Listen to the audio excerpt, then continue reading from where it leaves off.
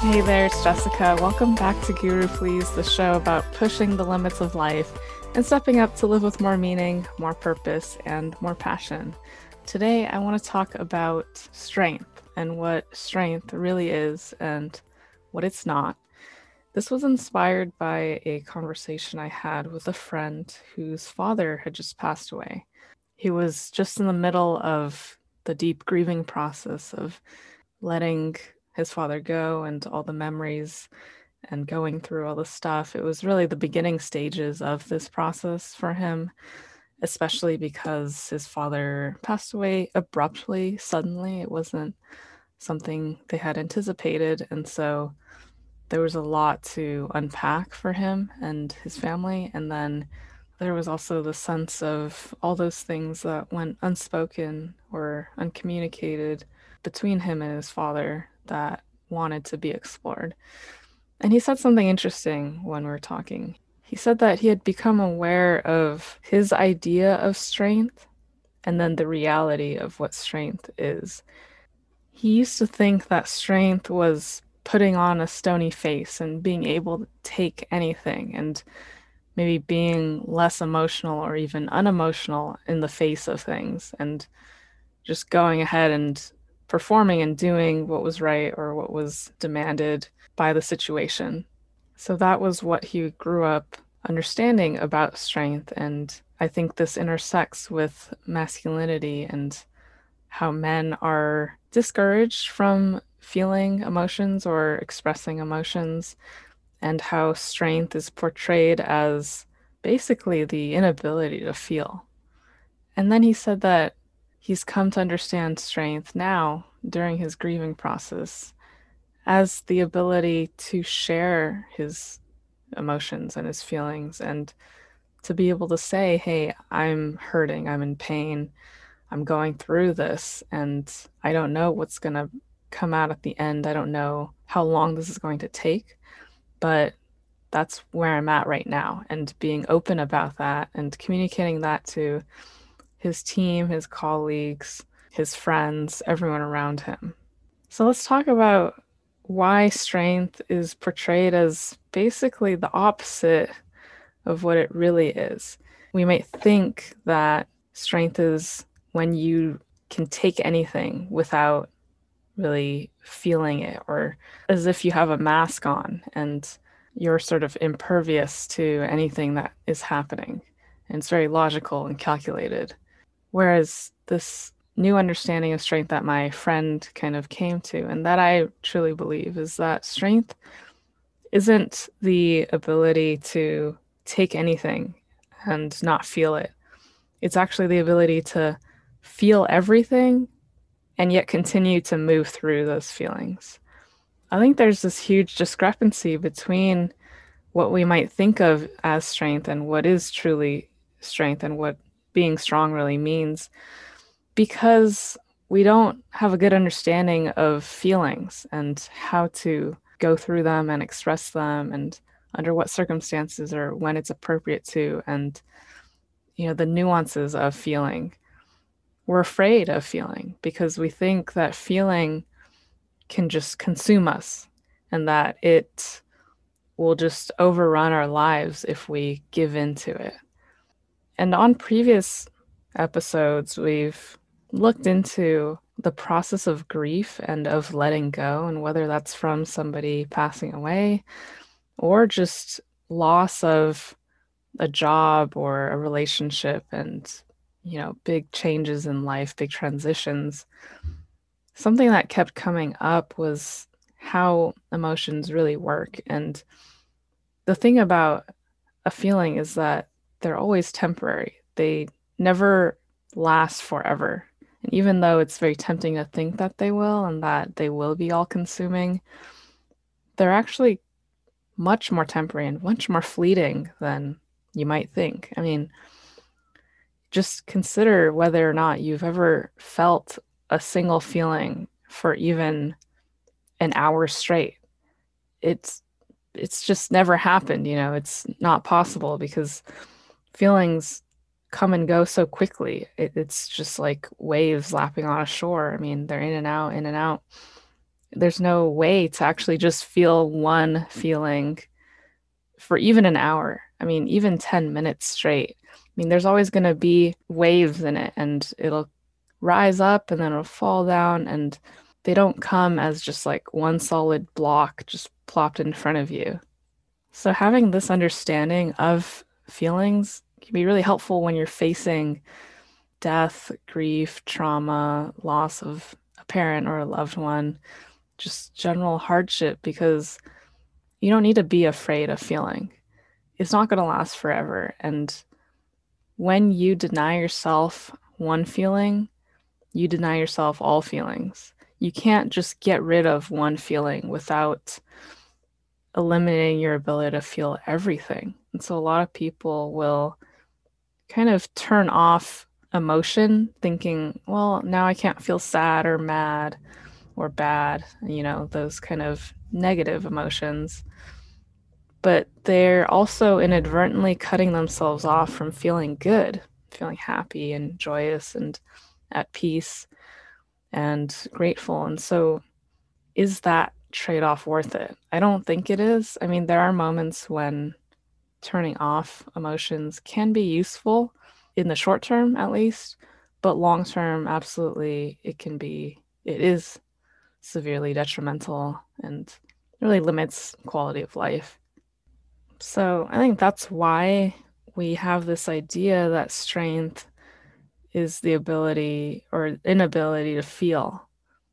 And I want to really reframe what strength is and what courage is. Strength and courage, overlap, and true strength is being able to bear it all, to hold and encompass all of the feelings, all of the angst and the feeling that you might even want to die, and just being able to acknowledge all of that, all these ideas and thoughts and the pessimism and just everything, the despair, the huge, vast, gaping hole that is despair, to be able to just feel it and go through it because you understand that a feeling and a thought that arises from a feeling, you don't need to act on. You don't need to believe, even. It's kind of you witnessing yourself in grief. That is strength. And the courage piece is knowing that you don't know and that it will take you, like this process will take you, and that you need to kind of bow down to it and surrender to it and open up to the experience and let it unfold as it will, rather than trying to guide it a certain way or trying to time it or wanting it to end so that you can kind of move on quickly. Courage is being able to say, well, I actually don't know when I'm going to come out of this and who I'll be when I do. All I know is that right now I'm going through this transformational process and this transition, this journey.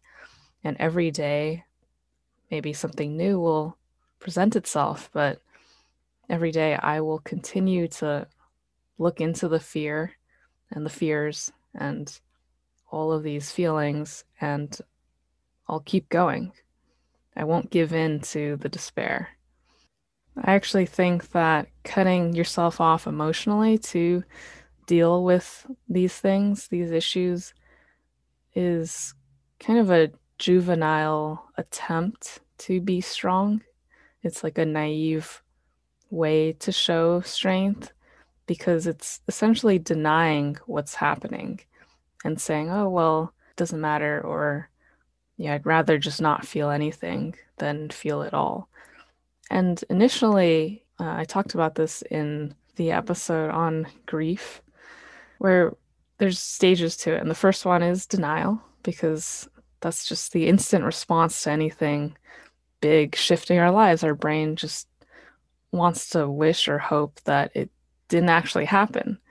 So it's really being stuck in step one of what you could call a 5-step process is, cutting yourself off. I think there is a time and place for it, but it's a moment in the process. And then after that, it's time to move through the process and continue with life rather than kind of come to a standstill at the denial stage where you're cut off from your feelings. And moving through the process of grief, it's called a process with stages or steps, but in reality, you actually will experience maybe multiple stages at one time, or you'll go back to one. They kind of come in and out as well, and like in degree. Even if you've kind of gone through all the stages and really felt everything, a year later, 10 years later, 20 years later, something happens, you get launched right back into it. It almost never ends. I mean, there will be a time where there is a sense of finality, but still there will be remnants of those feelings that carry through for the rest of your life because when something impactful happens in your life, you can't help but to carry that forth as a part of you forever. Also, strength doesn't derive from having a plan and knowing what's going to happen next and kind of outlining your own step by step process and saying, okay, here's my target objective and here's what I'm going to do to get there. Here's how long it's going to take, etc. I mean, that works for some things in life, but when it comes to emotions and big, big things that you barely understand what's going on and how it works, it's very difficult to map out any kind of transformation like that. That kind of goal setting is useful for external goals, but this is very much an internal process that will have stages and actually will have its own timeline. It's very hard to know that ahead of time. And I mean, even when you set goals and have everything laid out and outlined and you have a plan, things never go according to plan. There's always going to be something where you're going to try to work around it, or it's going to take longer than you thought, or actually less time than you thought, and something's going to come up. You'll have some surprises here and there. But with grief, especially, or just handling big situations, or just life, just having strength in life is being okay with things happening and being able to trust yourself that you will feel it all despite the pain, in spite of the seeming unfairness, and in spite of the unpredictability or the abruptness or how it was just sprung on you. And oftentimes these things happen all at once. And so it can feel like 3 to 5 different catastrophes happening all together. And I think strength is being able to say, you know what, this is what's happening. Here's what's going on for me. Here's what I need. Here's how I feel. And just constantly expressing all these things and meeting your own needs and expressing them to others, feeling the full range of feelings. That's what strength truly looks like. So for this week, a challenge I pose to you is to take a look at one thing that's been hard in your life and that may be unresolved in terms of your own grieving process that you might be afraid to take a hard look at and that maybe you've been running away from as an idea or just something you've been denying about yourself or in your life. And to just write that down. Just write down on a post-it note or just a paper somewhere or in your phone. Name that unresolved situation and just leave it at that. Don't even try to address it. Just name it, put it on paper or write it in your phone to help you physicalize it and like externalize it and separate it from yourself. That's it. I think there's a big power to naming things and to externalizing them using writing.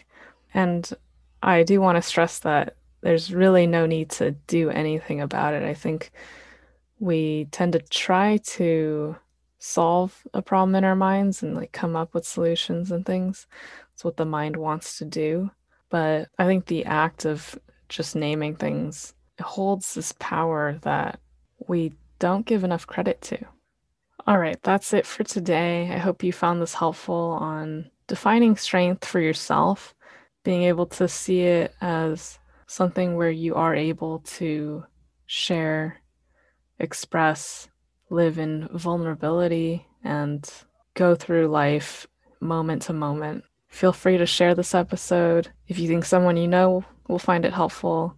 And I will catch you on Friday for an interview regarding Tai Chi and the core principles of Tai Chi, how it intersects with a lot of other spiritual practices.